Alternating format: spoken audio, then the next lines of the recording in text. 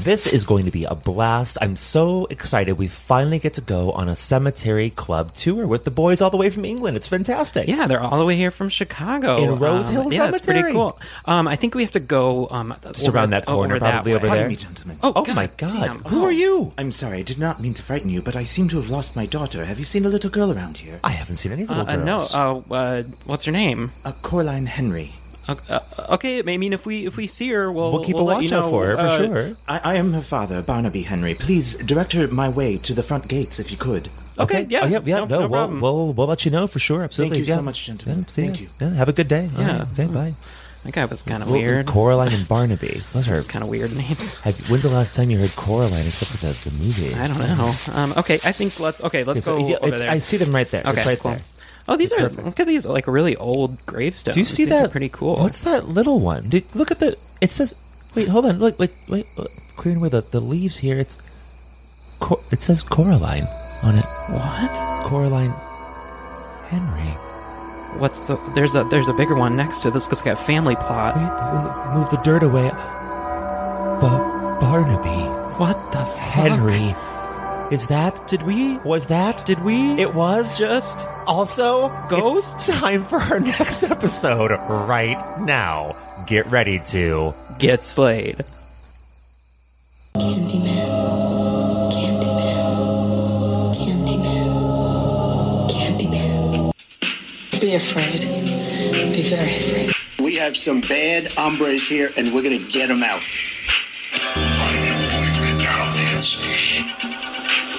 The box. You opened it. We came. Bing, bing, bong, bong, bing, bing, bing. I love China. Hi, I'm Chucky. Wanna play? I just want them to suffer. Look what you did to him. I joined Donald Trump on the Republican ticket because I believe he has the right leadership and the right vision to make America great again. In 2017, a majority of Democrats turned into alt-left radical psychos. But we'll get back to them later. I will build a great, great wall. I don't like them putting chemicals in the water that turn the friggin' frogs gay. Do you understand that? Turn the friggin' frogs gay. Serious crap gay. Frogs, friggin' frogs. It's not funny. I'm gonna say it real slow for you. Gay frogs. They're coming. They're coming. Halloween is really a special time, isn't it? Especially for me. You can see why if you know who I am. Look up a little. That's me, a jack-o'-lantern. At Halloween time every year, I sit up here and watch everybody go by. It's a nice and scary time, isn't it? All those wonderful costumes and masks and makeup. I think about how much fun Halloween is. I also worry a little bit about the things that can spoil the fun of Halloween. Those kinds of things scare me too, but in a different way. Welcome, everybody, to episode 23 of Friday the 13th Horror Podcast. My name is Andrew. And I am Maddie. And today we are here to bring you all things Halloween-y. Halloween! I'm so excited. It's our second annual Halloween episode. Yes, and later on in the episode, we will be doing the infamous Versus episode. What you've all been waiting for, to see which movie gets killed. Oh, we're going to kill it? Well, we're going to kill one of them. One of them has to get hanged, and that's just the way that it is. I didn't write the rules. I didn't know there were rules. Well, if you don't sacrifice one, the story goes that Halloween will then suck for all time. So sorry, everybody. One of these movies has to be sacrificed if you want to have a good Halloween, and that's what we're going to do for you because we love you. That's what we're doing. Halloween time brings us many, many fun things. I know that you just ran the marathon. Yeah, yes. It was fun. It was my fifth marathon, all Chicago marathons. It was extremely cold. I do want to say thank you to folks out there because a few of our listeners did donate to the charity that I was running for, which was awesome. So thank you very much, and thank you for spreading the word. It was very, very kind of all of you to help me support Camp One Step, which is a camp for kids with cancer in Wisconsin. So thank you for your support. Awesome. That's great. And then myself and Michael went to Fright Fest up at Six Flags. I've never been to Great America. How was it? It's definitely like geared a little bit more towards kids. Yeah, sure. I mean, nothing really like quote unquote like scared. Of course, me, but, yeah. There was like people running around with like chainsaws and stuff, so that's unnerving, of course. Yeah. Some of the haunts, I think they were kind of hit or miss. Like, sure. There was one that was like really poorly done, and then there was one that was like really really well done. So it was kind of like a mixed bag, and for the money, like I just feel like they need to do a little bit more. Yeah, sure. We didn't get a chance to go to any like the performances or anything, and I know that there are shows and stuff that they do that I just didn't get a chance to go to. So maybe next time we'll go back. And did you ride rides too? So this is the thing, because we went in October during Fright Fest, it was super busy. Yeah. So we got to go on 2 roller coasters. What'd you do? The Demon. Okay. And the big one. The big old one? Yeah. The American Eagle. The American Eagle. Oh my God. That's the oldest roller coaster there. Yeah, you can tell. Yeah, that one is like literally the one that I'm terrified of, just because I'm afraid I'm going to die. No, it was fun, but it's one of those old wooden roller coasters, so it rattles you around quite a bit. And when I got off of it, I could definitely my brain hurt a little bit.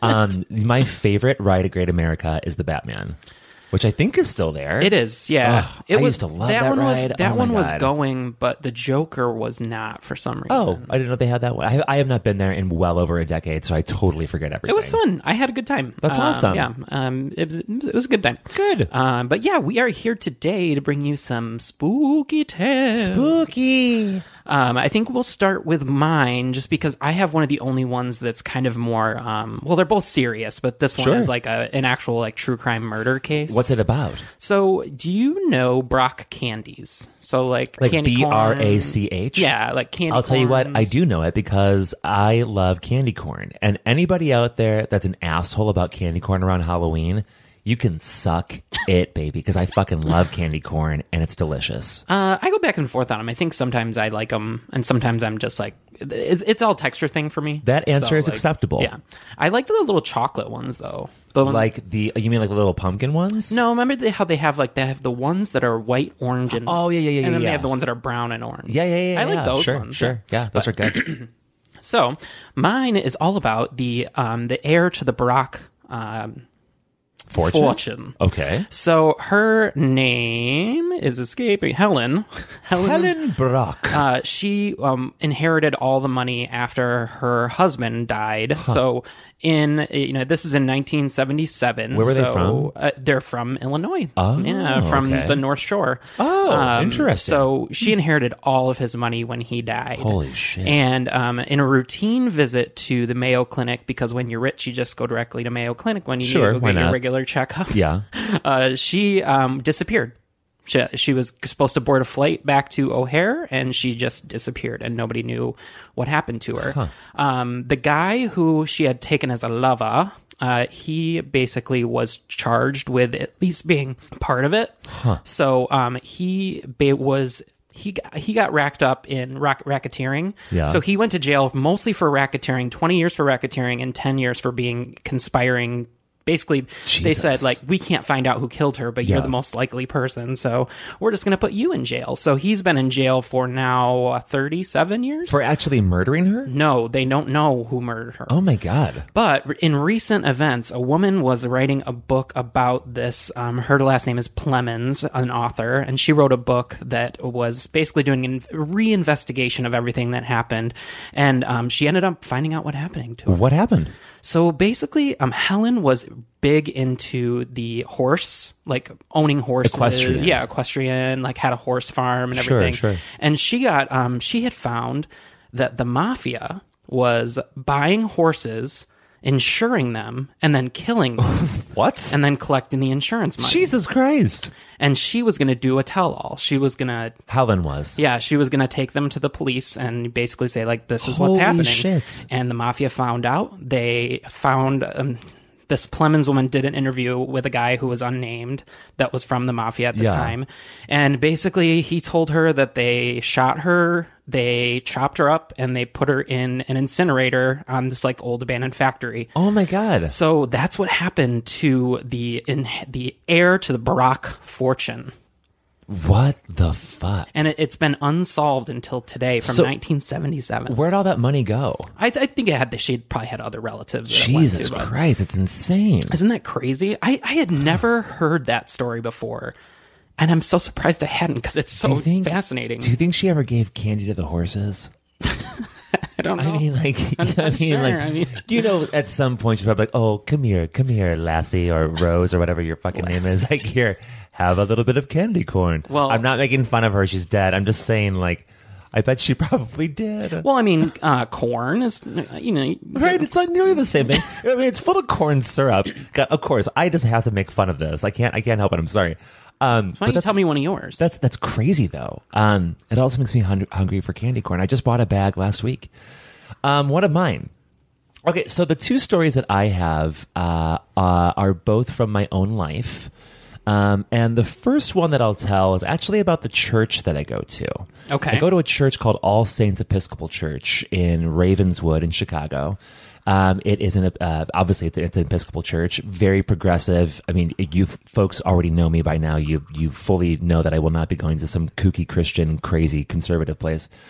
Anyways, back in the day, if you listen to our Valentine's Day episode, okay, that episode was all about. We did that skit in the beginning, and that was the X-Files. Exactly right, and it was based on a cabaret that I used to direct called Letters X, and I directed Letters X for about 5 years in Chicago, and it was a lot of fun. I did it with my friends. It was just a good time. And one year that we were rehearsing it, I used All Saints for most of my rehearsals, but the parish hall that we had was great for rehearsals because we had a big stage. It was a big open room. It was just perfect, and it was thankfully, thank God, free. Yeah. So we were using the room, and yada yada yada. We did the show, all done. So on closing night, we're headed to the bar. We were headed to the Red Lion in Lincoln Square, actually. And this woman named Emily, who I actually went to college with, she was in the play. And of course, she was at all the rehearsals at All Saints. And we were in the car, and her boyfriend was driving, her boyfriend Jason. And we were going to the bar, and she turned around in the front seat, and she was like, "Okay, so listen, Maddie, I have been waiting to tell you this because I just had to wait. And now that the show's over, I can finally tell you." And she's like, "Listen, I see things. It's just a thing, like with me, a couple other people in my family. It's just like, this is just what it is. Yeah. And so, think whatever you want about that, but I'm going to tell you what happened at your church." And so she said, "Every night at rehearsal, behind you, there was a man standing in brown robes, and everything I did, he was laughing at me. And he was there for every single rehearsal, and I never said anything, but now I finally have to tell you." Weird. And so that, of course, freaked me out because I'm at All Saints often, and I'm often there like at the end of meetings, at the end of the night. So like a lot of times I'm the one who's like closing up, turning off the lights, locking the door. And so one night, Bonnie, who's our priest and who's becoming a bishop in Michigan now, and she's about to leave. But anyways, I told Bonnie one night, not too long after Emily told me. And so I was telling her the story, and Bonnie's been there for a long time. And I told her the part about, and there was a guy wearing brown robes. And when I said brown robes, her mouth dropped open. And she said, "Oh my God." And I said, "Does that mean something to you?" And she said, "Yeah, that was Father Ed, for sure." Because Father Ed was just that guy. Totally. And Father Ed was in this Brotherhood of St. Gregory, and they wore robes just like that, and he was the old priest here. Weird. So no doubt that was him. And it gives me the chills still to think about it, just because, like I said, I'm there all the time. But especially like when somebody like Bonnie, who like is a priest and who like thinks about like the spiritual world very often. Sure. When she's like, "Oh yeah, no, that's real," number one. Right. And number two, it was probably him. And number three, you're not crazy. You know what I mean? So it's a lot for someone that's so steeped in religion to be able to, say that that's something that is real. You know what I mean? Without a doubt. So yeah, that's one of my little creepy stories. If you're ever in Chicago, I'm happy to show you around that parish hall right where he was standing. Have you ever seen him yourself or any other encounters? No. Okay.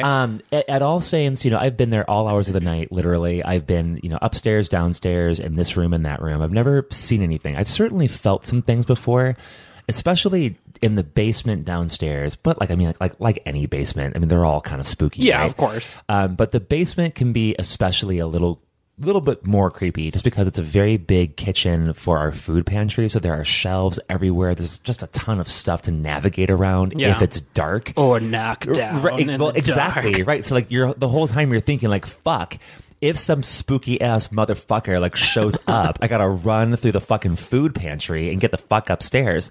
So it's a lot, but have I experienced anything? No. Do I think that there are things there? Yes, for sure. Cool. Interesting. So there's my first one. That's fun. Okay, have you ever heard of Flight 191? The one that I flew. I don't know. I haven't. I was trying to. I can't. I couldn't. To be totally honest, I just like my first story. I was baffled that I had never heard of this before. What year is it from? It is from 1979. Okay. And it's the worst. Is this the one that crashed at O'Hare? Yes. Yeah. Oh, that's right. Right. So I've heard of it, but honestly, I don't know a lot about it. So basically, it was American Airlines Flight 191, and upon takeoff, one of their engines literally dislodged from the plane, fell to the earth, and then that sent them into a spiral. They went over the highway, where Tui is. Oh my god! And they landed in a field or by an old abandoned factory. Thank God, but it was also right next to a mobile home park. Holy shit! And all 271 people on board were all killed. Oh my god! So and there was a lot of people on there that were. How the fuck did that engine come off the fucking plane? Well, that's the thing, is that the plane was actually scheduled for like regular maintenance, but to save time and money, they forewent all of this. And you know, it's a tragedy that happened, but it did make the airline kind of have to never do that again. Right? Yeah, I mean, so you know, it's so horrible that those people had to lose their lives. Oh my but god! It probably saved a lot of people's lives in the future, because then they went back and they found cracks on a lot of the same type of plane in those engines. So motherfucker. Could have been real bad. So are there ghosts like flying around right now?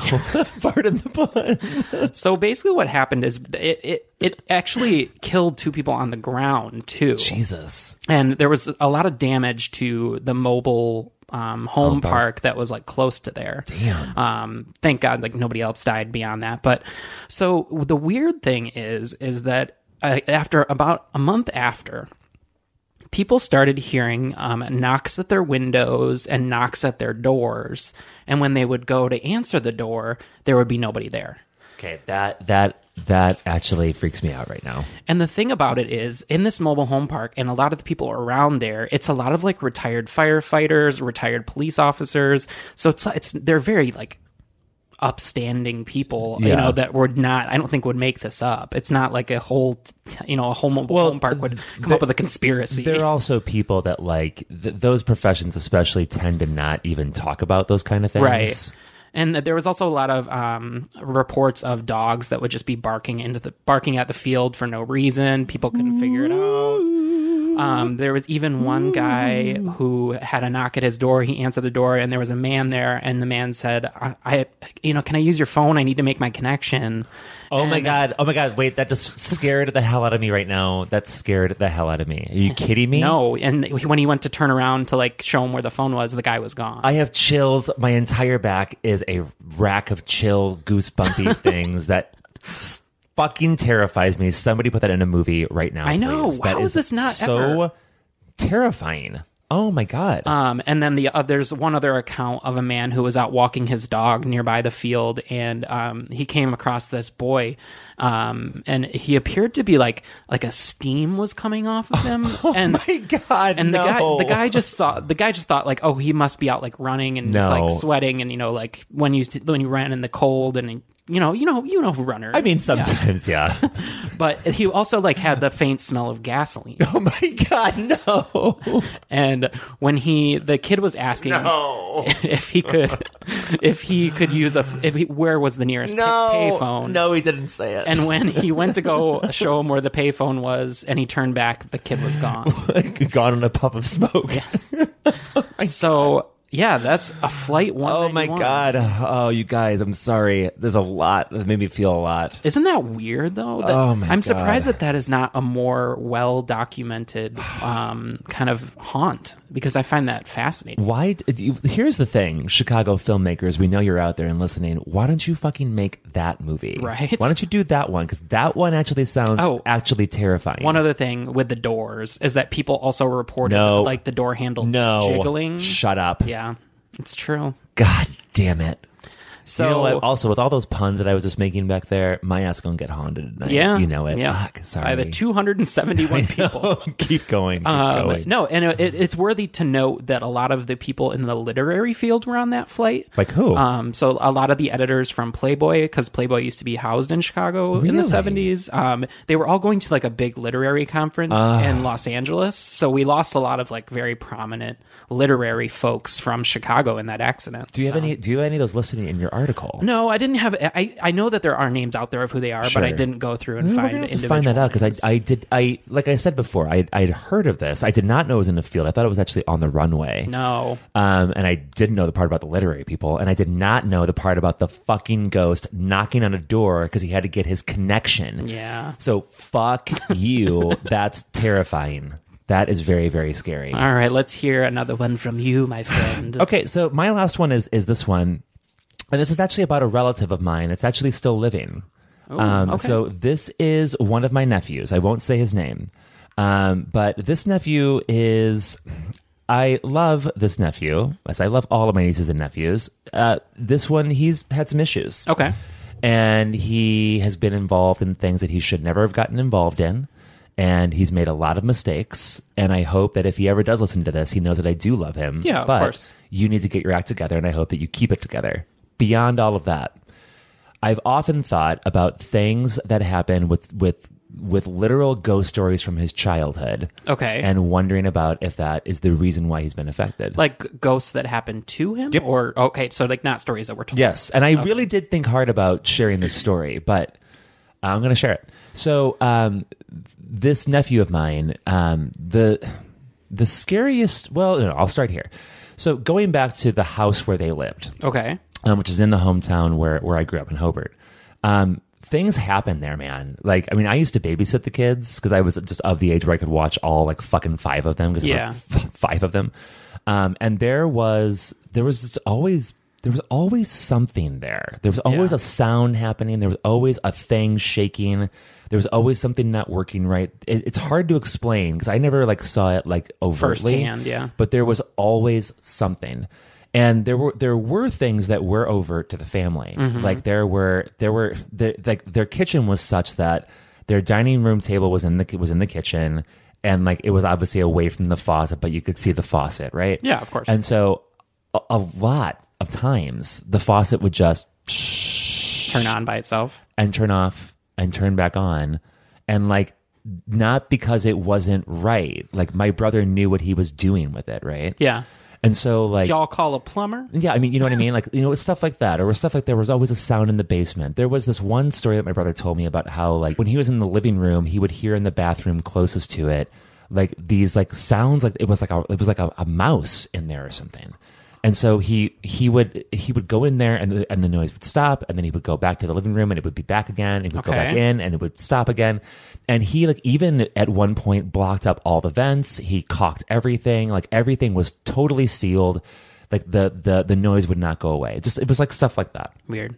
There was one night that my brother and his wife were laying in bed watching TV. Okay. And they heard my nephew, around through the kitchen and around the corner, and that was where his bedroom was. And they heard him scream, just blood-curdling scream. Like in the middle of the night? Yeah, and like, I mean, no. Like around bedtime, but not like 2 a.m, right? Okay. So like maybe like 10 or 11. Okay.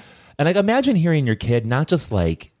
Not fell. Not like yelp. Yeah, like, not that their brother punched them, not that they're angry. Like this is the sound of a child who was genuinely terrified. Yeah. And they said that my nephew, they heard that scream and then because he was running, and then he got to the sill of where the door was in the bedroom, and he leapt, not like jumped. He flew to their fucking bed, and he was covering his face, and he was bawling uncontrollably. Okay. When they finally calm him down, he tells them that in the bedroom, and he was probably, God, he was not very old. He was probably 12 maybe.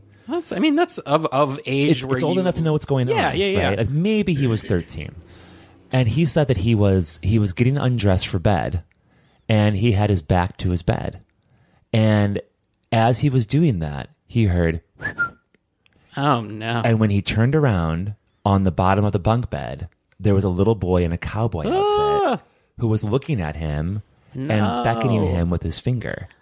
Well, no. And he saw not. that and he split. He Good for him. Split. So that story still, we've been telling that story for a long time. Yeah.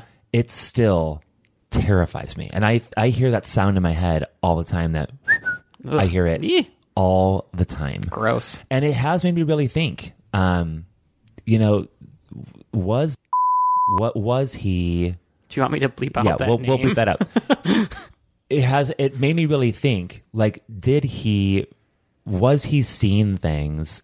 Does he still see things? And that's why is that why part of him had to like go do other things? I don't know. It's interesting. But it really has been something that's been on my mind as an uncle. Yeah. And so that's my other story. It's a little sad. Yeah. But also pretty fucking terrifying. I want to add one more in. Yeah, sure. But yeah. just one thing to finish that off is like, if your kids are experiencing something, like, you should talk to them about it. Yeah, and you should, treat it, if they're treating it real, you treat it real too. Yeah, totally. And like discover more with them, dig into it, find out more.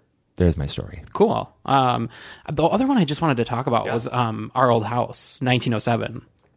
Oh my God! Honestly, how can we not talk about that house? Because stuff happened to all of us, including me, and I didn't even live there. So this is when myself and Michael first met. I was living with one of my friends next door. Yeah. And when we got together, we had been together for enough time to where we decided to move in together. My other roommate decided to move over with us. By long enough, he means 2 weeks. I'm joking. I'm totally joking. But she decided to move in too because there was another bedroom. So our friend Kelly. Yeah, our friend Kelly.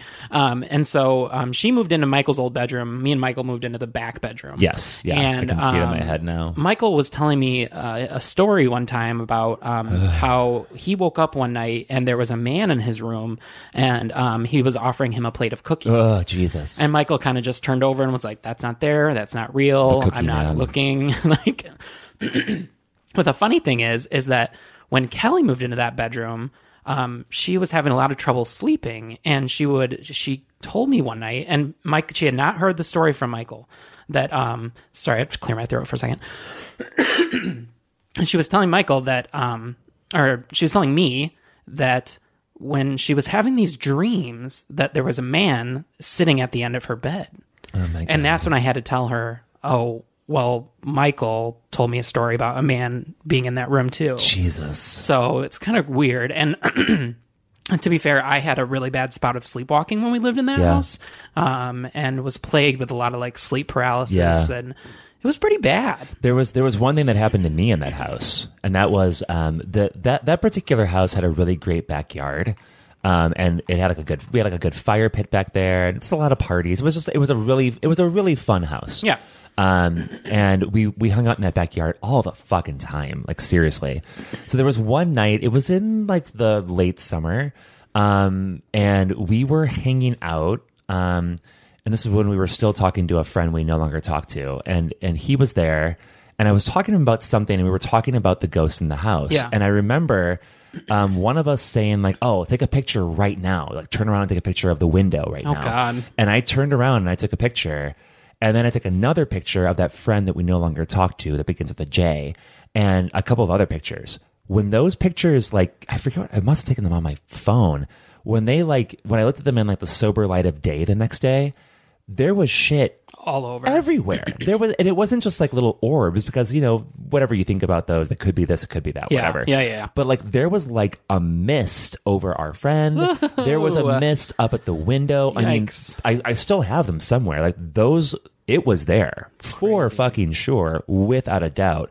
And that house always felt like there was somebody watching you. Yeah. It was always just like a specter around you. There was something there for sure. Yeah, it was It was bad for a little while there. Yeah. There was a time where I woke up and I was in the basement and I just didn't know what happened. Oh my God. There was a time where I woke myself up showering. Oh my God. I was in the shower.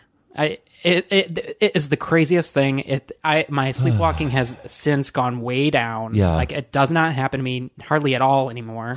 And if it does, it's usually me just trying to go to the bathroom. So was it really sleepwalking, or was it just the house? I don't know. The Hell House. We'll leave you. The house that October built. We'll leave you with that, listeners. All right, I think we'll take a quick break, and then what are we coming back with? We'll come back with what you've been watching, bitch. Oh, this is going to be a fun one. Let's all go to the lobby. Let's all go to the lobby. Let's all go to the lobby to get ourselves a treat. Welcome back to Friday the 13th Horror Podcast. We're back with everyone's favorite segment, What You Been Watching, Bitch? And if you've never listened to us before, this is literally where we just talk about what we've been watching. Bitch! And that's what we're going to do right now. So we each have a few choices of our own, but this month something new. Because all of you know that we have recently started our Patreon. Yeah. And we promise we won't annoy you with this. But the Patreon thing is awesome. We're going to tell you more about it later. At the end of the But episode. one of the benefits of the Patreon is at which level, Andrew, do you get this? $5 level. At the $5 a month level, we're going to do this thing for you where we watch the movie that you tell us to watch. It can be anything. It can be a drama. It can be a love story. It can be pornography. What? Yes, whatever you want. And so we've watched a couple of films, one each for each of us. I want to put a and we're gonna talk caveat about those on today. that. I want to put a little caveat on What's that. the caveat? It has to be accessible. Well, yeah, sure. Yeah, I mean, there's just some movies out there that you can't find. Yeah, well, you know, but I'm sure our Patreons are lovely people, and they will. You just told them that we can watch porn now, so. Well, I mean, we can, and you know, if they have a film that is not accessible, I'm sure that they'll help us out with that. Anyways, let's talk about the first one, which is from you. Yeah, so this is a Patreon pick from David Glauner. Thank you, David. He wanted us to, we'll put another caveat. We're going to each watch one. Yeah, of because course. we have to just get through them. So he wanted me to watch In the Tall Grass, which is a new Netflix film that just came on with Patrick Wilson. From Stephen King. Stephen King and his son, Joe Hill. Okay. It's a collaborative effort, their novella, In the Tall Grass. I have heard some mixed reviews about this. How'd you like it? You know, it's really weird. It's a very weird story, and I have not read the novella, so I'm not sure what is loyal to the novella versus what they did for the movie on Netflix. Sure. It plays a lot with, and this is not giving anything away, but it plays a lot around with like time and space and like multiple universes and times, and it's just interesting. It's very confusing. I didn't hate it. It's a little too long. It's like an hour and 45 minutes, and it feels like it could be summed up in like an episode of something. 20 minutes. Well, in like an hour, you know what I mean? Like, Yeah, no, sure. Like an episode of Black Mirror or something. I don't know. It doesn't have it doesn't have anything to do with technology, so it doesn't work. But Yeah, sure. you know what I'm saying. But that sort of structure, Yeah. though, that makes sense to me. it just feels like it went on a little too long. Yeah. I think I got it. The ending is very weird, and you're just left you're left with a question of, so are they good or are they not?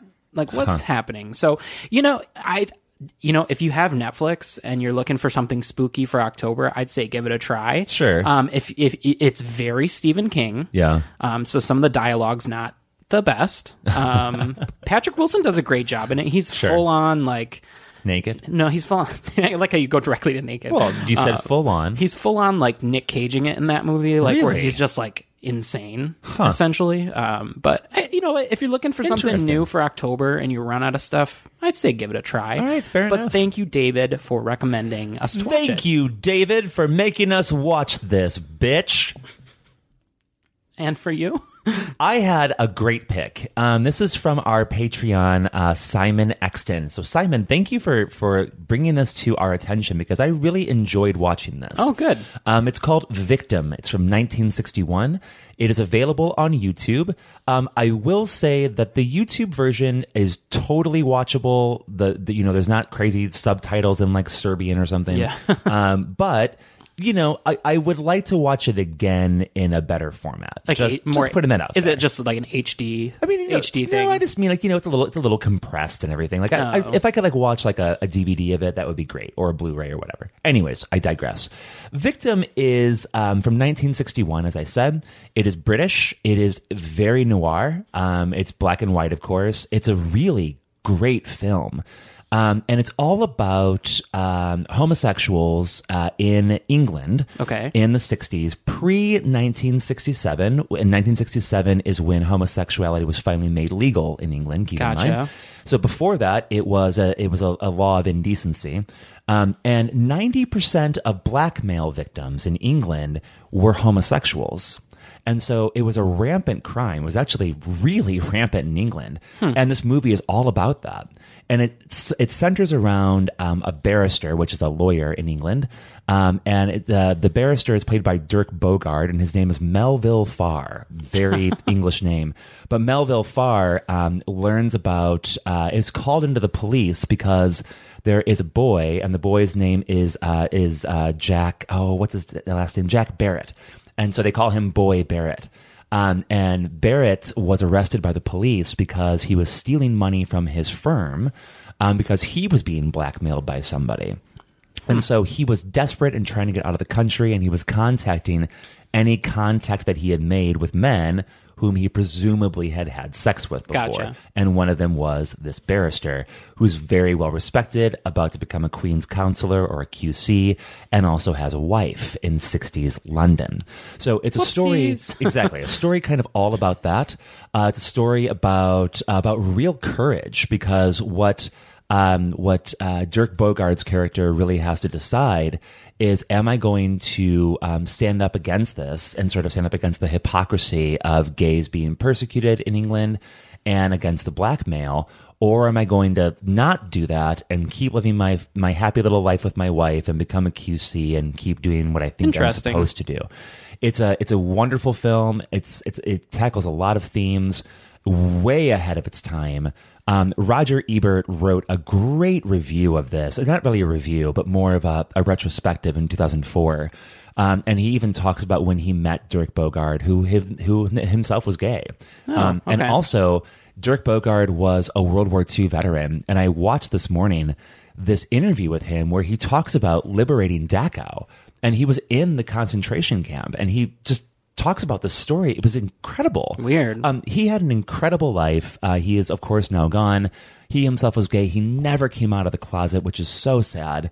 But he had the courage to play this role, which destroyed his film career, which reminded me a lot of Mark Patton, who we interviewed recently. And so, for Mark, I'm going to tell you about this. You should watch Victim 2 if you haven't seen it. And it was really, really incredible. I highly recommend it, especially if you're LGBT. It's noir. It's cool. It's about an hour 40. You can handle it. It's free. Go watch it. I'll have to give it a try. And thank you again, Simon, for that pick. Mr. Patreon, we love you. Yes. So my next pick is Light as a Feather. Have you heard of this? It's from a few years ago, right? Well, it's on Hulu, so it's a TV show, and they just released their second season. Oh God, I lied. I thought it was a movie. No, sorry. It's a show. Well, it's on Hulu. I don't even think. Do you even have Hulu? I have Hulu. Oh, okay. You get Hulu for free now if you're a Spotify person. Oh, okay, cool. Well, if you are looking for something that's kind of in the vein of like a modern day, what would be a good, almost like a Dawson's Creek, or like a, I don't know, like a teeny, like kind of a teeny, or like a teeny bopper show. Is it like Dawson's Creek but spooky? Kind of, but the thing about it is every time I'm watching this show and I'm thinking maybe I'm too old for this. Maybe this is not for me. They do something crazy, like really fucking kill one of the main characters, Jesus God. Or there's one point where a guy gets a what do you call that? Like an iron rod jammed through him. Oh my God. It's visceral, it's what they're relying on. Yeah, and I actually really I like it a lot. Wow. And they just released their second season. It's all about a curse, and the curse is passed on by the person that is cursed plays a round of light as a feather, stiff as a board with a group of people, and during that session when they are playing, she foretells their death, like how they're going to die. Jesus. But then it comes true. And the only way that she can keep the curse away is if she plays with people. And unfortunately, those people die. That's insane. And so the whole show is about them trying to get rid of the curse. So I would say if you like shows like Buffy or like Charmed or stuff like that, this would be right up your alley.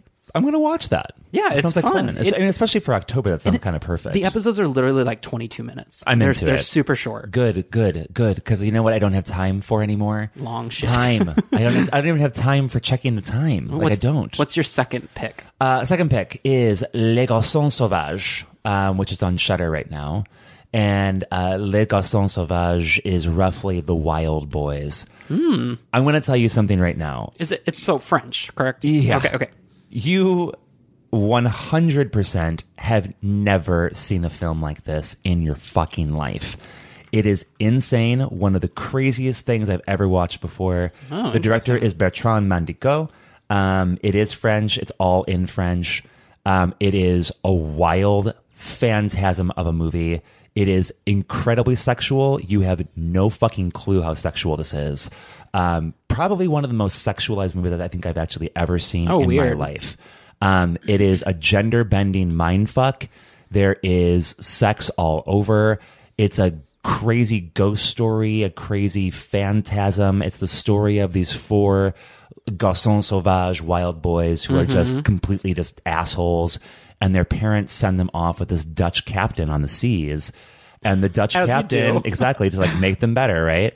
It kind of reminds me of what's that movie with all the boys on the ship? White Squall. Oh, wow, God, I love White Squall. We can talk about that later, girl. That's for another conversation. I'm going to tell you what, that was one of my favorite films when I was growing up. And we all know why. Anyways, back to this one. Les Garçons Sauvages, they send the boys off because they raped their teacher and killed her. Oh my God. Which is the sequence of that you will not believe. You won't believe it. Well, the French are kind of known for their extreme films. Girl, I highly, highly recommend you watching this because you will have a visceral reaction one way or the other. I happen to really like it. It was really intense. I was drinking wine. You should probably have some drinks when you watch this. I'm not fucking kidding. But yeah, they go off with this captain. They go to this crazy island, and on the island, a bunch of other shit happens. I'm just going to leave it there. But you should watch it. It is on Shudder. Shudder should be applauded for having really bold and courageous movies, like, for example, Rift, that I have mentioned many times before from Iceland, or like Les Garçons Sauvages from France. Incredible films.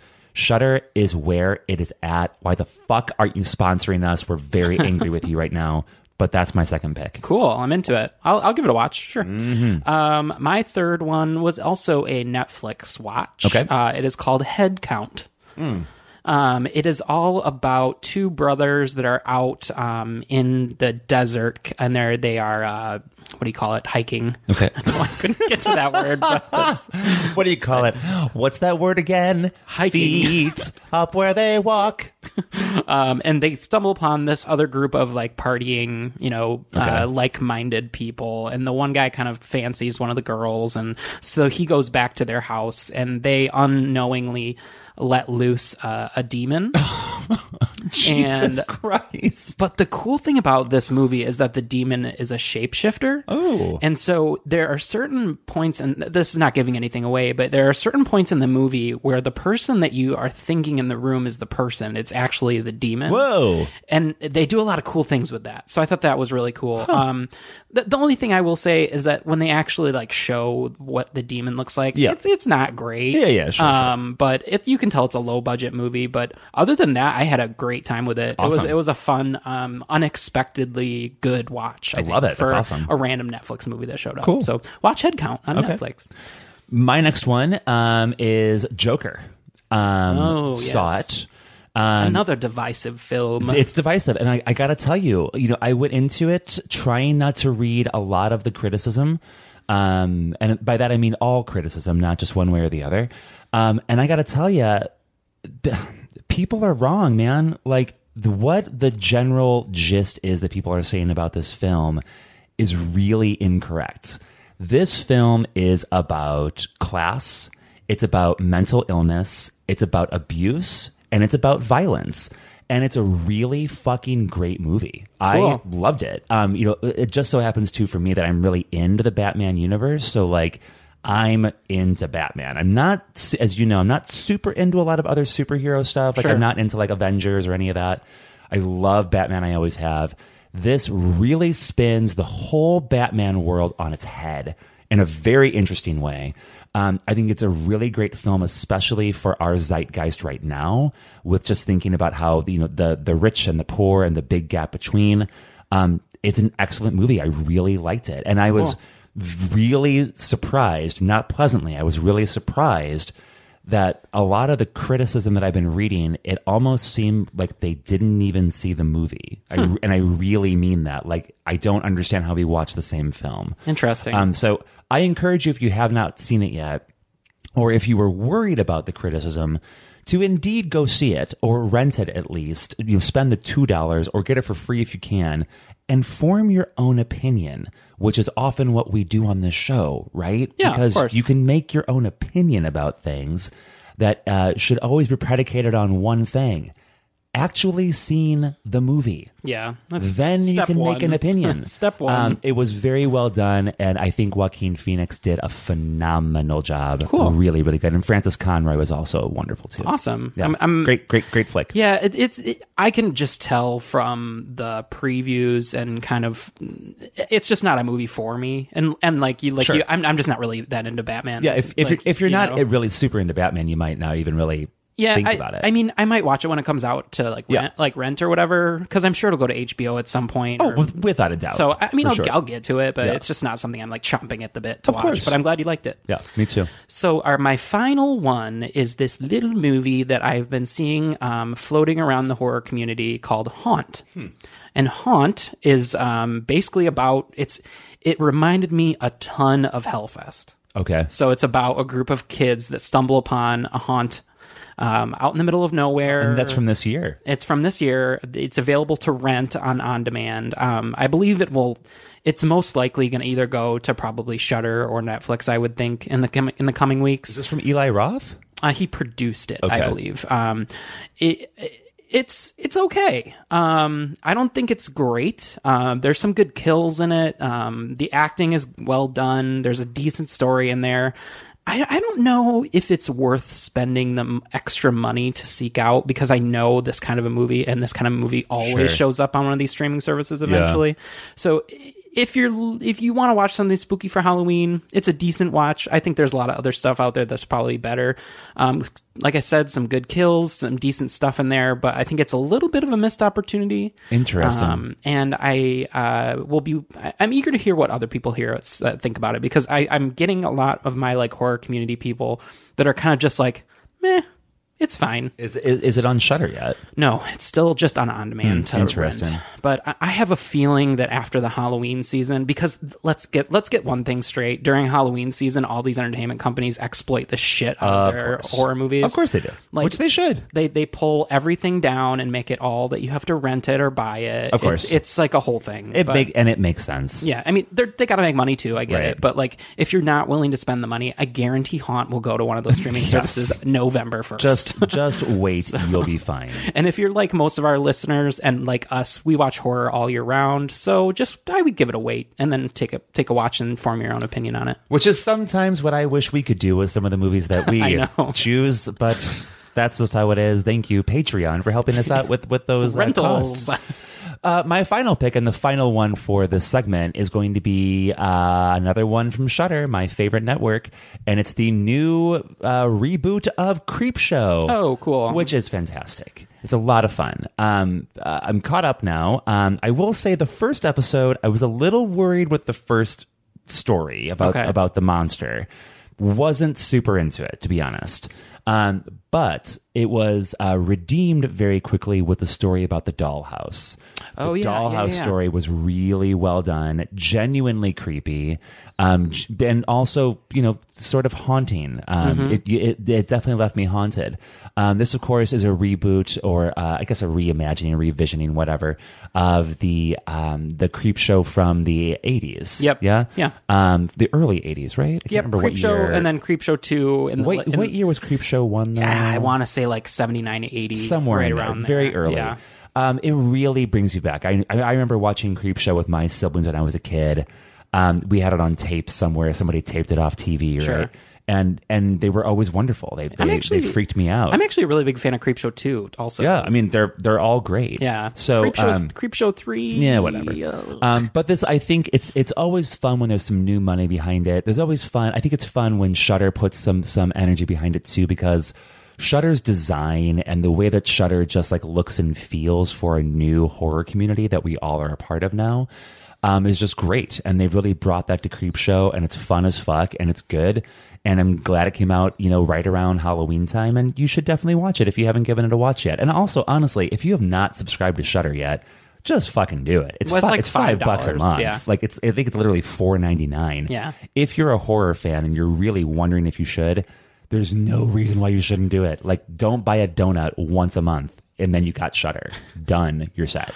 Creepshow, I've watched the first 2 episodes because I think they've released 4 at this point. I've seen the first 2. Yeah. Like you, I'm kind of hit or miss on the individual stories. Yeah. But overall, I'm still like really enjoying like the overall, I don't know what the right word is, like creepiness of it. Totally. And like, you never know. I love those little anthology shows where you kind of don't know what you're going to get each time. Same. It was really funny to see the triumphant return of DJ Qualls. Yes, I know, right? Yeah. But yeah, I'm glad it's out there in the universe. Me too. I'm hoping that they get a little more consistent with the stories. I have a feeling that in the next season, because I'm sure that they'll do another season, that they're probably going to get some new directors for it. Like more high level. Yeah, because I mean, a lot of the old guys came back for this, right? Mm-hmm. So like, I think that the new one, when they do it, and this is what I'm hopeful for, is that it's going to be scarier, more disturbing, but like not in a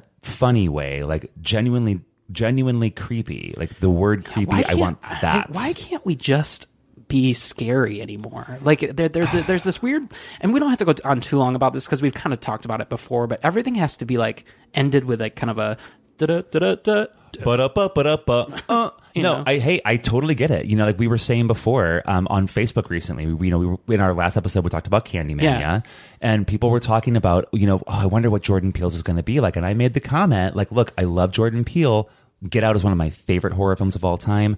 I really love Us, but Jordan Peele has a habit of putting a lot of humor into it. Right. And it's often the kind of humor that can sometimes be not like it takes you out of it. It takes you out of it for a minute, and it gives the audience, especially if you're in a fucking movie theater, like the excuse to just have uproarious laughter where it's really not needed. Yeah. And so like what I'm very hopeful for, once again, in the new Candyman, which is a horror masterpiece, the new one really, please God, just be scary. Do not be funny.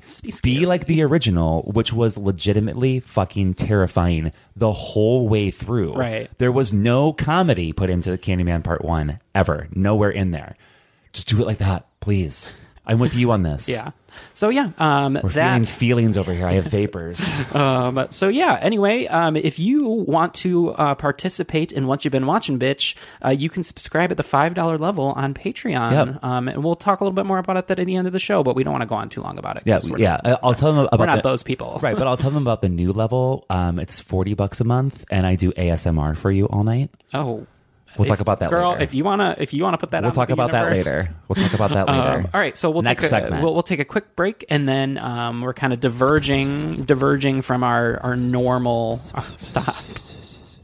It always devolves into ASMR. I know. For you. Keep I don't going. know. Keep going. We're diverting from our normal way of doing things, and we'll still be bringing you a a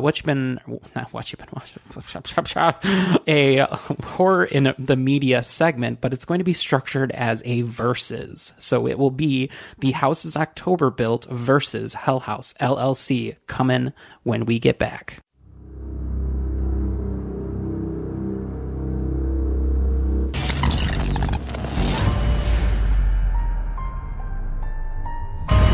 Tell me about yourself and what are we doing? You want my name? My name is Zach. You've known me for 20 years, Mikey. I've rented an RV. I want to find the most extreme haunted house in the world. What is an extreme haunt? I don't understand how far you really can go on without hurting somebody. What's your name, buddy? Hi, Mikey. What's the camera for? Are you doing Crime Stoppers or cops or something? We're doing To Catch a Predator. To Catch a Predator? I gotta go.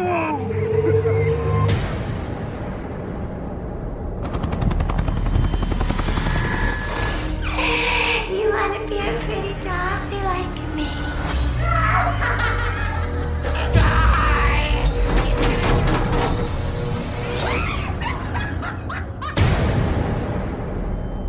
What's going on? Do you care if we ask you some questions? I'm with all this group of people, and we're trying to find something extreme.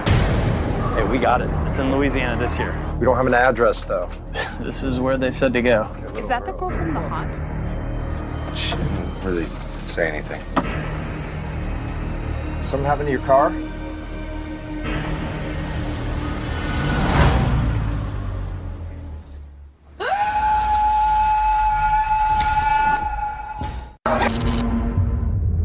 What happened that night at the Abaddon Hotel?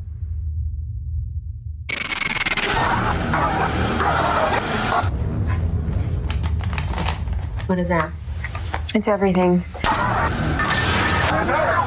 Sarah, have you watched those? No. So you have no idea what's on them? How beautiful is this? Hell House. Ladies and gentlemen, and gender non-conforming people, welcome to Friday the 13th Halloween Horror Battle. In this corner, we have the Houses October Built, and in this corner, we have Hell House LLC.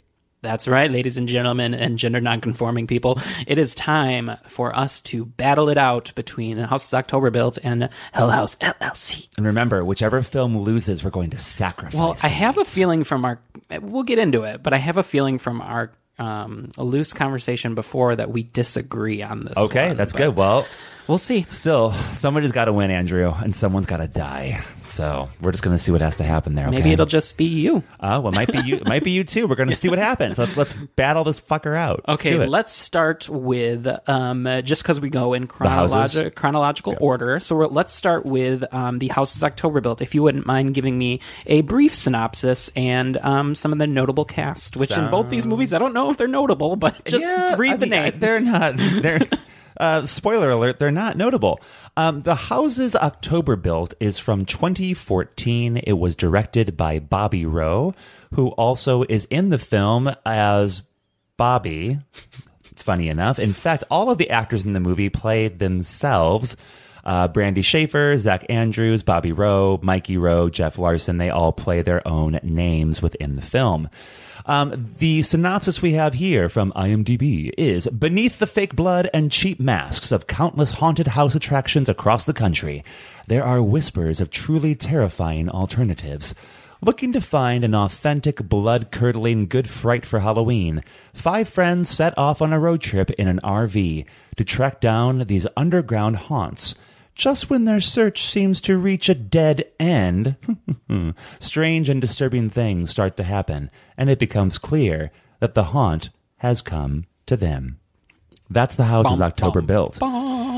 This film, I gotta tell you, really surprised me. So this is a first-time watch for you? First-time watch for me. I make no bones about this. I am not a huge fan of the found footage genre. That's not my thing. It's not my bag. We're going to talk more about that because I don't look at the entire genre and just say, you suck. There are reasons why I find most of the films to be not just not great, but honestly sort of irritating.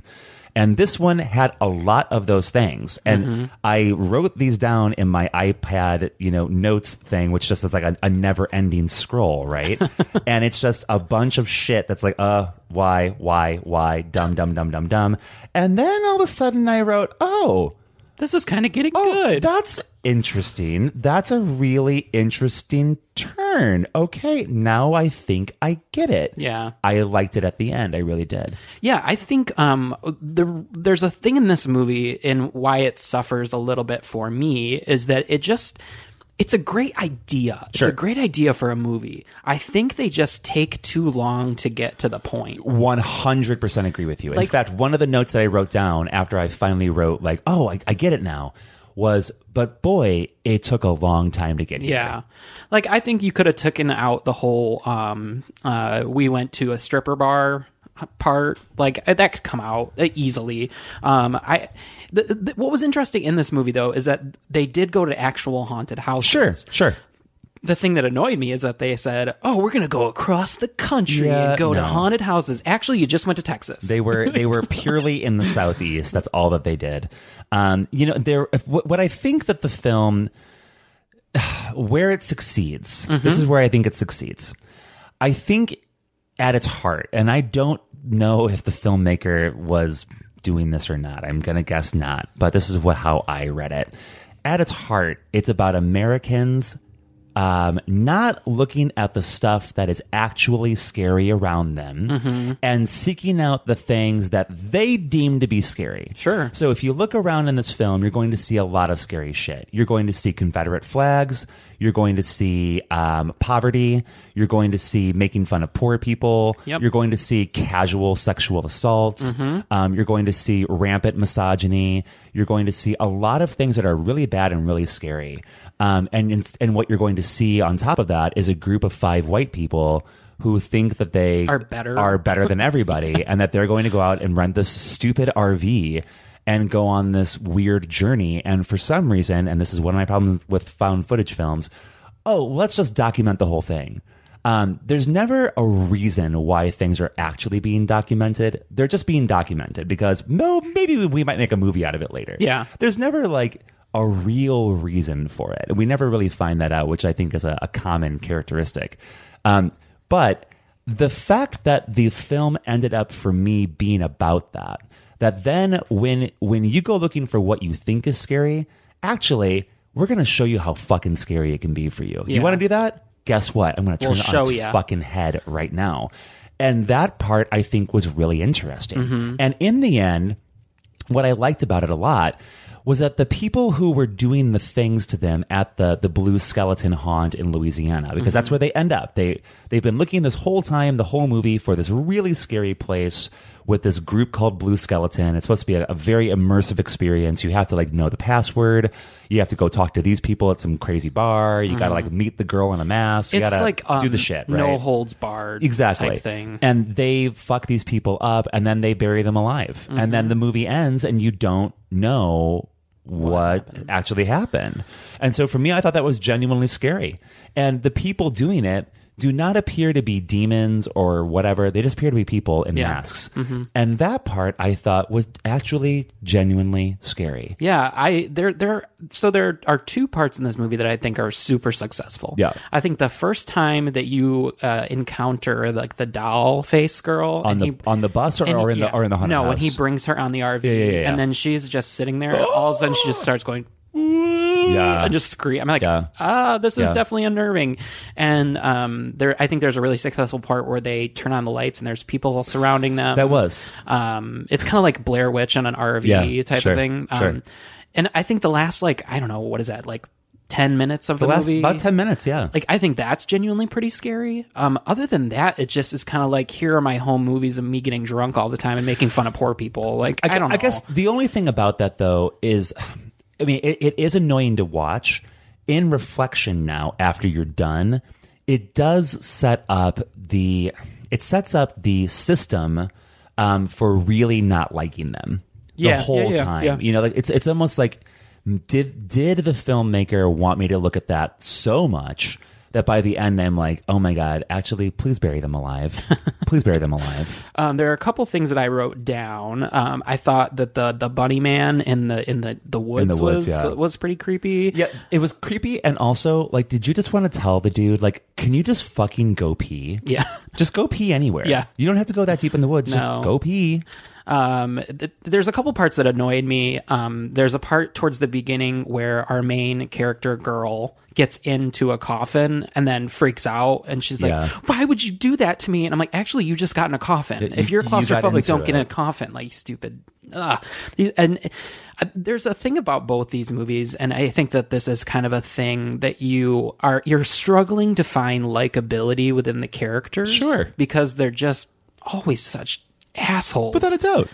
But there is some likability to our girl character in this movie, and I think she did a good job of like writing the line of like being like, I'm with these guys, so I kind of have to laugh along with the joke, but I'm also like, no, let's stop fucking around, like, let's do something. Yeah.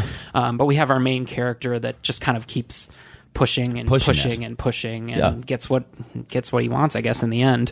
I think that so with both of these movies, I had seen both of them before, but I literally could not remember them for the life of me. Yeah, sure. Like, it was like I watched a movie and it was completely erased from my brain. So it was like watching them over Sort again. of like some of the found footage in every found footage movie. There's always something missing.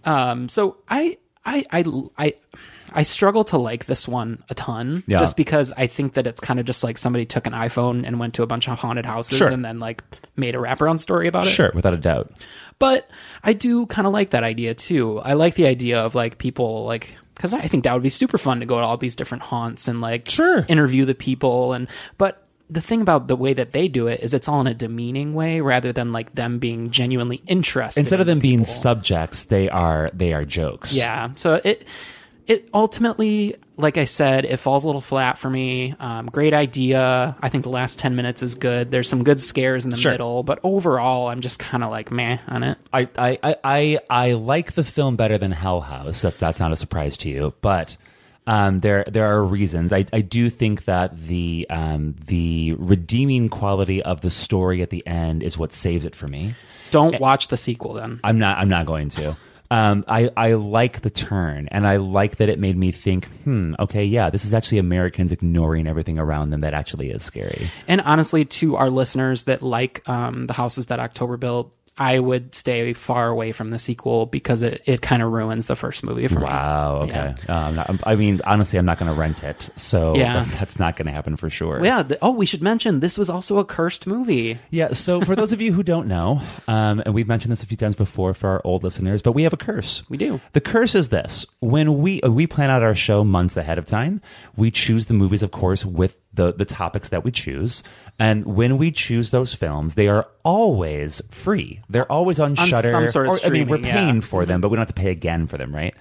And 90% of the time anymore, I would say, the films, when we actually have to watch them for the show, go on to rental right away. It's like this little microphone here is listening. It's a curse. It's a curse. We're doing it. We love it, but still, it's our little curse that's kind of funny for us. Oh, one other thing I do want to talk about with the Houses October Built, and I mean, and it's kind of with Hell House too, but in a different way. I am really over this trope of showing the end at the beginning. Yeah. Yes. Totally. I just let me get to the end. It also didn't need it. Didn't need it. A couple of other things that I wrote down about this. Why does the older brother look like Javier Bardem? Why do they have 7 cameras? How stupid. And I wrote down because Americans need to remember everything. It'd be an editing nightmare. Yada, yada, yada. Let's see what else did I write here. I wrote down the haunt house in Caddo, Texas. They ask one of the people outside, how so? And then the clown is silent. Ooh. Oh, he went to film school. Yawn. They get high. Blah, blah, blah. Paintball. Why? Just go pee already. Oh, with that paintball one? Yes. I was like, who would ever volunteer to be in exactly, that? Right? I also wrote down lots of clowns just standing around. I've got some news for you, horror filmmakers. I get that clowns are scary to some people. Congratulations. You've discovered this. you do not get to like explain your movie away. This goes for Hell House too, by just having clowns around. Like, could just stop it. Find something else. Yawn. There was one part where they pose a trivia question that I wanted to know if you could answer. In Houses? In Houses. What was it? Built. They say, has there ever been a movie where a zombie shoots a gun? Do you have an answer for that? I don't know. Well, would it maybe in Army of Darkness? No. Or Evil Dead? No. No? In George Romero's Day of the Dead. Oh, in Day of the Dead. Okay. Bub, the intelligent zombie, shoots a gun. So there you go. Listen, October Bill, do your research. Oy, oy, oy, oy, oy. One thing I did also like about the movie too, just to mention, is when they go to meet Mr. Giggles at the D&D lounge. I wrote down, boy, that bar looks cool. I actually want to go there. Except for the casual bathroom rape. Yeah, that was weird, but the bar itself did look sort of like a weird bar in Wisconsin, so I was kind of into that. Another thing I wrote down was when something hits the RV and it like the RV shakes, and when Brandy goes, there must be something outside. And I'm like, yeah, because it just hit the RV. So yeah, their reactions were not... Like, there's a part in the movie where they're sitting around the fire, and all of a sudden this guy just walks up and he's like, are you enjoying my fire? And then they just are like, oh, hey, weird guy who lives in the woods and is wearing makeup, come and sit by our fire with us. It's literally like when producer Michael comes on to our opening segments, and we go, oh, hey, producer Michael. Like, that's exactly what it is. Another thing, too, is like when the people like break the glass in the RV, and the one beardy guy like says, oh, there's glass everywhere. Yeah, we see it. I get it. Yeah. And I'm going to tell you right now, one of the things about found footage films that drives me fucking up the wall as a person who studied theater and who studied acting, not like a genius, but like it's also not that hard. Get better actors. For the love of Jesus, get actors who can actually like make it real, and whose improv doesn't constantly seem like they are stretching to be clever, or like they don't know what to do next, because you can read it so fucking easily. And that's what, for me, in found footage just takes me out of it every time, because it doesn't seem real to me anymore. Has there been a found footage movie that you've liked? I mean, apart from you, I think it sounds like you liked this one more than you thought you were going to, but is there one that you can think of that, did you ever, like Blair Witch, or? I liked Blair Witch 1. Okay. That one seemed a little more authentic to me, though. Yeah. It was. Yeah, exactly. And it's really more about the authenticity part. So if it's ever about, like, I'm not like dogging all the movies, so like, don't attack me on Twitter, people. But like, you know, I do demand quality in what I'm seeing, even if it is found footage. Because if it's found footage and it's just you with your friends going on a road trip, sure, fine. Yeah. I want to see that. What I don't want to see is you stretching to be clever. Sure. That's what I don't want to see. I want to see you being authentic. Yeah, I weave in and out of the found footage stuff. I don't. Which one's your favorite? I'm actually a big fan of the first, the trilogy of Paranormal Activity. Just the first three. I think I can hardly remember it all. I think I know it, but it kind of falls away after 3. Yeah. But I really like the first 3. I think they're really part 1. I remember being pretty good. No, that's like legit a movie that really scared me when I was. Of course, because it seems extremely real. Yeah. So that makes total sense to me. But yeah. Okay, so should we move on? Because we're not going to grade them. To Hell House. We'll grade them at the end. Okay, yeah, we can do that. Because I want to see... We got a battle. Yeah, I don't want to give away the ending, I guess. So Andrew, take it away on Hell House LLC. Yes, Hell House LLC. Limited Liability Corporation. Comes just 1 year later after The House is October Built in 2015. It is directed by Stephen Cognetti. And this is the synopsis. 5 years after an unexplained malfunction causes the death of 15 tour-goers and staff on the opening night of a Halloween haunted house tour named Hell House, a documentary film crew visits the scene of the tragedy to investigate what really happened that night. Wow. Yeah.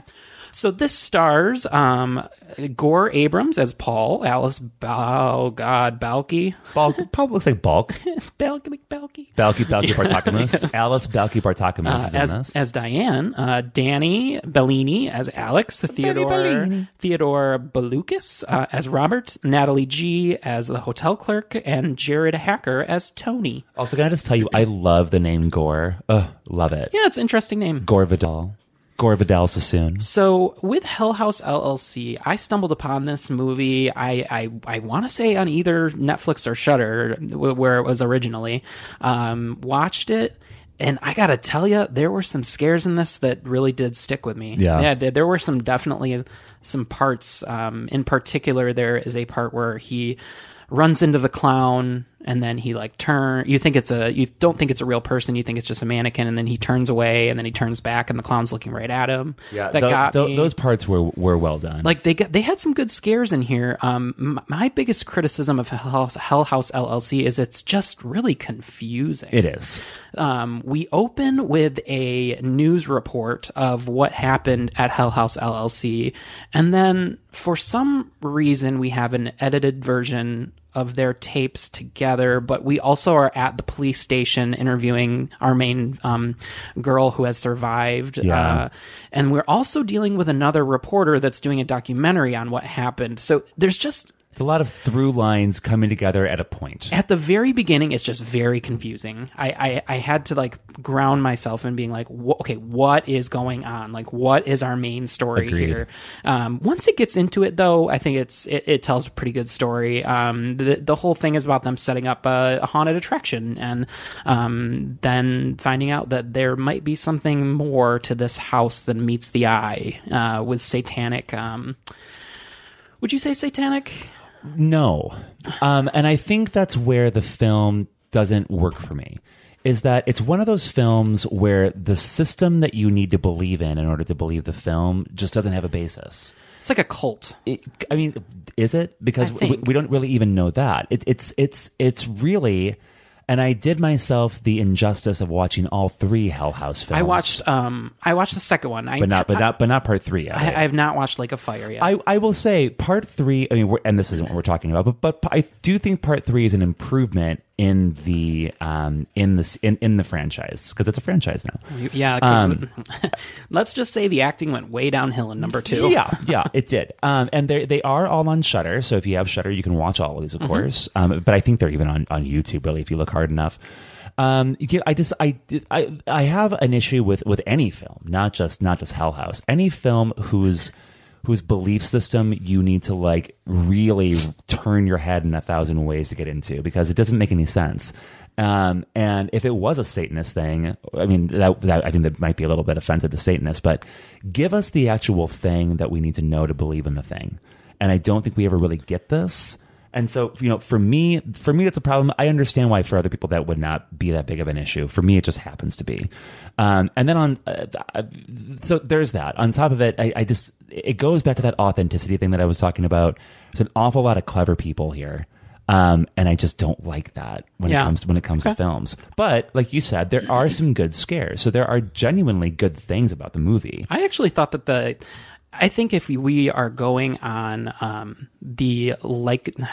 guess likability is the right word, but the cohesion of the groups, I think that I believe that these people have known each other better than the houses. I would agree with you on that. They have better banter. That makes total sense. I think that they seem to be more authentically friends.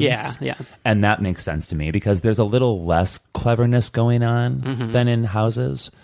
So I will definitely grant that for sure. And one of the scares that really got me this time around is where he wakes up and there's a girl sitting in his room. Yeah. But the part that bugged me about it is that he just hides under the blankets. I know. I'm like, I know. Get out of there. Which, I don't know. I mean, I guess put yourself in that situation.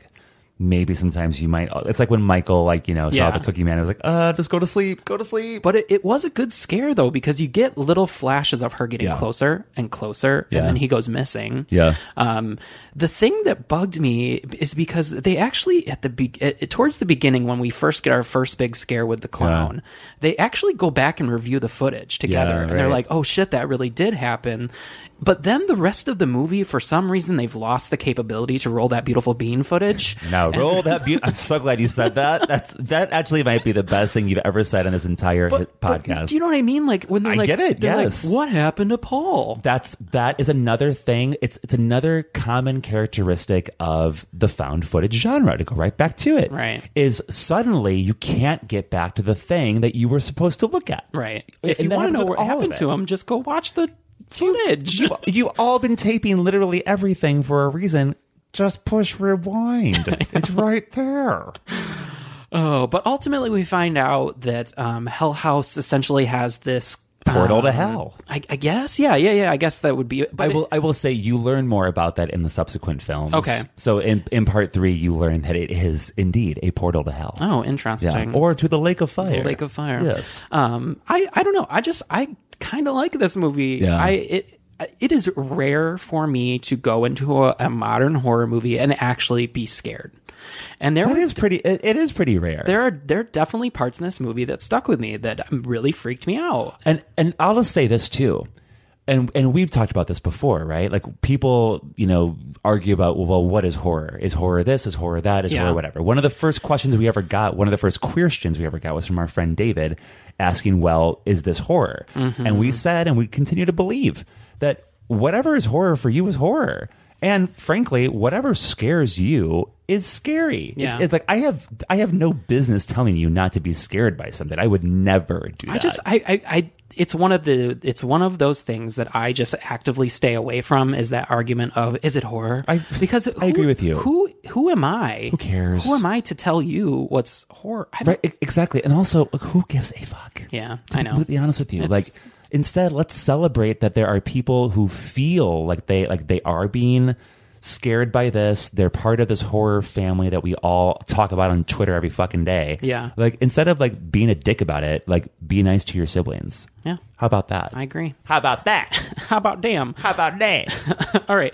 So, is there anything else that you would like to talk about with Hell House LLC? I have a question for you before we get into the battle. Yeah. If these films were not found footage, if they were just produced films, what would you think about them? I don't know. I guess it'd be interesting to see it from that aspect. Yeah. I don't think, I'll be totally honest, I don't think Hell House would work as well as not a found footage movie. Sure. Because the scares are all predicated on someone being alone. Yeah. And I don't think that would work as well as like a third party, like a third person. Sure. I think that you could do a really interesting job of doing Houses October Built I do too. As an actual movie. I think it would work really well. I do think that Hell House could work as a produced film, but from the angle that it was a movie about a documentarian making a documentary about that. That is one thing I wanted to say. There are people that they interview. There's interviews in this. The one photographer guy in Hell House who they're interviewing throughout the movie. Okay. He was really good. Yeah, he was. He was very believable. They have another guy in there who's a professor who's not as good. Not as believable. But the photographer guy who went in and took pictures and of the actual Agreed. He just he kind of blew me away a little bit. I agree with you. And then I guess we should talk about the reporter at the end. Yes. Because it turns out that our main girl character is indeed not alive. She's actually dead and kind of working on behalf of the house to draw more people in. Come into my house. I'm not sure if I love that ending as much. But it was an interesting angle when you kind of get that part where she's at the house and you've just gotten the message from the movie saying Mitchell reviewed the tapes and he found out that she's indeed dead. And she tries calling her and he's like, oh, it's just Mitchell. I'll call him back when we're done here. Yeah. And I was like, shit, bitch, you gotta get to your phone. Girl, pick up the phone. Pick it up. I don't know. Ultimately, I think both movies are severely unbalanced. Totally agree. But for me, I think I liked Hell House a little bit more, but we can break it down into our individual categories. I think what's fun is that there's two very flawed films that we're looking at. And with very similar they're all played upon with haunts, which I thought was really interesting. Sure. Yeah. Okay, so we have 4 categories here, and I want you to kind of give me who you think is the best in each category. And then we'll give our final grades out of 7 stripes. Okay, got it. Done. So for best story, who would you give that to? That's actually hard to do, but I'm going to give best story to Houses October Built. I would agree. I think it's the better, more interesting angle Agreed. of a story. Not that Hell House didn't have a good story. I just think that the believability of Houses October Built is just it's an interesting idea. There's no real supernatural aspect to it that we know of. Right. It's just here it is. Right. So what about acting? So with acting, I would actually give to Hell House. I think that I think it's better acted. I think that people feel more authentic. So I'm going to agree with you, except that the acting from the people at the end that were like the beating people in October. The documentary. In Houses October Built, the people that were the blue skeleton people. Yeah. Great actors. They never said a fucking word. Never said a word. But not bad. But I will agree with you on this. So we'll give that one to Hell House. Okay. Which one do you think had the better scares? I think that's difficult because I think they might even be a little bit even. But I do think that it's a little more haunting to walk away from Houses October Built because like they're being buried alive. Well, we'll talk. Ending is thing. next. I want you to go strictly on scare factor. I guess I'll say Hell House. They have better scares in the film. I would agree. They like I mentioned in my review, Yeah. I think that there's some in there that still stick with me. Yeah. So Yeah. whereas They are better scares. with October Built, I think it's just like banging on the side of RV just doesn't do it anymore. And a pumpkin that literally has a tag that says "fucking carve me" on it. I know. And that still annoyed me. I thought, how did they get that in there? And I thought for sure they were gonna like open it up and like blood was gonna pour out, or like there's gonna be eyes in it or something. Someone's like, hand or something. Oh my god! They put a hand in the pumpkin. Okay, our final category is best ending. Which do you think is the best? Houses October Built by far, 100%. I'm gonna disagree. Oh shit! I think that the ending of Hell House leaves me wanting more, whereas the ending of October Built just makes me mad because there's not really an ending. We don't really know. So does that give? What's the score? I think that you are leaning more towards October Built, and I'm leaning more towards. Well, but what's Hell the score House. though? It's literally 4-4. Oh fuck! Well, shit. But how about this? So why don't we give them our final grades? Okay. And then we can see what we want to do from there. Because I don't want to go on too long. But, fair enough. For the Houses October Built, what do you give out of 7 stripes? Because here at Friday the 13th, we judge on a 7-stripe scale for the 7 colors of the rainbow. Here's what I'm going to do. I'm going to grade them both at the same time. Okay, sure. And this is what I'm doing. I'm giving them both a 4. You get a 4. Out of 7. Slightly above average. Okay. And I'm doing that because I don't hate either of them. Yeah. And I think that they both tried. I'm going to give them that. And I did like one a little bit more, but I'm not going to go over 4 for fucking sure. Okay. So I think that they are both deserving of a 4. I think it's an interesting foray into the genre. I think it's unsuccessful for both of them, in my opinion. But I'm going to give it the 4 for both. I'm going to give Houses October Built a 3.5. Okay. And I'm going to give Hell House LLC a 5. A 5. Wow. Yeah, I really liked it. Okay. No, I got it. And like honestly, I wanted to watch the sequels to Hell House way more than I did for October Built. I mean, I'm never watching that sequel. Don't do Never. it. I'm not. I don't want to. Seriously, I really don't want to. If you want me to, I can tell you what it's about. But after the show, yeah, yes. It just takes apart the whole movie. Oh, God. But anyway, so I think that that about does it. Unless you want to argue one over the other, but it sounds like you're pretty split on it. It sounds like we're split. I think based on the grades we just gave, if we're looking at those in terms of points, right? Mm-hmm. So then I think we have to say that Hell House wins. Yeah, for this time, and that's okay. And also, what it means is this. Bring out the gurney. All right, now we put the movie on the gurney. Okay, so there it is, and we're gonna put some. Here we go. Now I've got a stake in my hands, and I've got a giant hammer. Are you ready? Yep, I'm ready. 1, 2. Yeah. Goodbye, Dollface. All right, it's done. Oh God, that was a lot of work. I think that does it for Versus. And I'll tell you what, it does it for that film too. I'm actually glad that we only do Versus once a year because it's a lot, and it's also like I don't want to demean any of these movies. We're never demeaning. You know what I mean? You Except know for that. Demon House. Demon House. Zach Baggins deserves to be demeaned. Listen, we're never demeaning them. Yeah. Our listeners know that too. You're supposed to have opinions, and you're supposed to form them as you go. So that's a good thing. Yeah. So I think that will take us out, and we will come back with our final segment, Hottie of the episode. Shantae, you stay. Shantae, you stay. Shantae, you stay. Shantae, you stay. Shantae, you stay. Shantae, you stay. Shantae, you stay. Shantae, you stay. Welcome back, everybody. We're here to close out the show. Episode 23, we're donezo, and it's time to talk about Hottie of the episode. It's time to talk about who we're most attracted to. So from Hell House LLC and The House is October Built, I chose Tony Prescott, who is played by Jared Hacker in Hell House LLC. I thought he was very attractive, and I didn't want him to die. He was basically the guy who was the detractor of the group, the one that was going to leave, but got drawn back in, basically, because of financial issues. Yeah, he got drawn back in because of you. Because of your dick, girl. That's yeah, why. I like it. Listen, I didn't think any of these all motherfuckers are that cute. I'm not gonna lie. You gotta pick one. If I gotta pick one, I guess I will pick Zach from Houses October Built. Which one is he? He was like the main guy. Okay. Yeah, he was cute enough. Yeah, exactly. He's cute enough.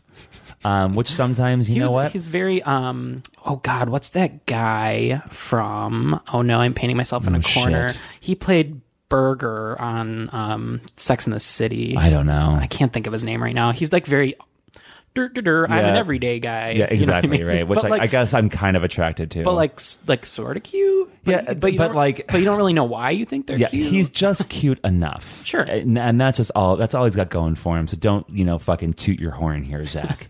Fuck you. I don't think he listens, but that's good. Yeah, he does. Fuck you. Okay, so I think that will end the episode, but we want to do a couple of call-outs. Oh, we've got some great call-outs. So, of course, as always, Legion Podcasts, we love you. Legion Podcast Network, excuse me, who we are a member of. We love you. Thank you so much. Big special podcast. Why did I say podcast? Big special shout-out to the crew of Scream Queen, the documentary about Mark Patton, including Mark himself, of course, and Roman and Tyler, the filmmakers. We had a blast with them last month. We actually got to go see the movie. Yeah, the movie was great. We saw it at Reeling Film Festival here in Chicago. And I'm telling you, when that movie gets sold to a streaming service, because I know it will, it'll probably be Shudder. Yeah, you got to see it because it's really, really good. It's so well done. Especially if you are LGBT. Big time. Like it is. I cried. Yeah. Definitely cried. And it was awesome to be with Mark and spend so much time with him at Cell Block. And to do an interview with him, and it was really cool. It was really cool that our podcasting buddies, Night of Living Podcast, were in the movie. It was really, really neat. And also, one of my old friends from high school, Scott, was also in the movie. Isn't that insane? He is the final person that Mark hugs in the film. It was so crazy when I saw it. It freaked me out. Anywho, thank you, Mark. Thank you, Roman. Thank you, Tyler. Yeah. And I guess I should also say thank you, Zach Hudson, and thank you, Cell Block, too. Yeah. We were part of the fundraiser for the AIDS Walk that Zach was putting on with Cell Block, where Mark was a part of that, too. And we got to interview him with fellow podcasters, also from Chicago, called Piece of the Pie Podcast. It was a lot of fun. Thanks so much again. It was a blast. And honestly, we were introduced to a room, which going into this, I'd never thought would be a thing. Yeah. You know what I mean? Sure. Like, yeah. With a celebrity saying like, and here's Friday the 13th Horror Podcast. It was fucking cool. Andrew wore his puppy costume. That was neat. I'm lying. He didn't. But anyways, no, there's it was pictures to prove what I wore. It was really wonderful. We had a great time. And thank you to all of you who have listened to our episode with Mark, which was, of course, a big success. And thank you for everyone who just was there and a part of it. And also, one last thing is that we now have a little coupon code for you. Oh my God. So if you are looking for your next Halloween, Child's Play, Friday the 13th apparel. The Thing even has apparel on here. You can go to Nightmare Threads. Nightmare Threads. Google Nightmare Threads. They'll be right at the top. And if you put in the coupon code Friday13 at the end, you'll get 5% off your purchase. Honestly, really great little shop. Lots of cool stuff. The Thing is one of my favorite horror films of all time. I never see merch for it, so it was cool to see a section just for The Thing. If you want anything on there, we have our own coupon code. Oh my goodness! That we can get 20% off. Oh my God. So folks, use it, because when you use coupon codes like that for podcasts, that means more stuff can happen in the future. Yeah, so totally. if you need it, do it. And their stuff is super cute. It's very cute. Yeah, honestly. it's nice. You'll love it. Nightmare Threads. Okay, so we're going to take like 3 minutes of your time to explain our Patreon, and then we'll never do it again. We'll mention it, but first off, can we just list off our Patreons? So our Patreons are patrons on Patreon, whatever.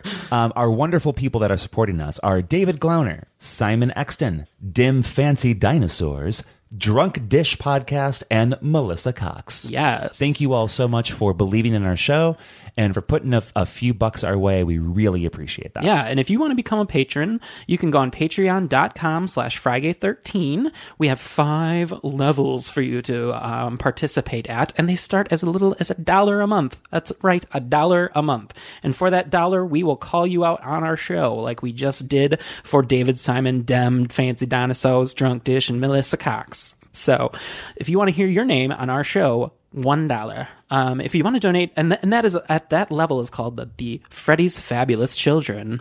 Our $5 level is the Pinhead's Leather Daddies, and that's $5 a month. You'll get a call out on the show, and we know you're out there. You also get to pick a movie for us to watch during What You've Been Watching, bitch. And just like David and Simon did for today's show, and you'll get to hear our thoughts on that. So if there's a movie that you've been itching for us to watch, can I do the next one? Yeah, sure. If there's a movie you've been itching for us to watch, $5 and you can tell us what to watch. I forgot we call this next level this. It's so funny to me now. So for $7 a month, which we have one Patreon doing this, for $7 a month, you can be a part of Michael Myers' Twink or Treater. That's funny to me. You know my obsession with twinks. Anyways, you get a call out on the show. You get to pick a movie for What You've Been Watching, and you get a social media shout out. That's important because our Twitter actually has a shitload of fucking followers now. So we will shout you out and make sure we send some of those followers your way. At the $10 level, you're going to be a member of Jason Voorhees Bears Club.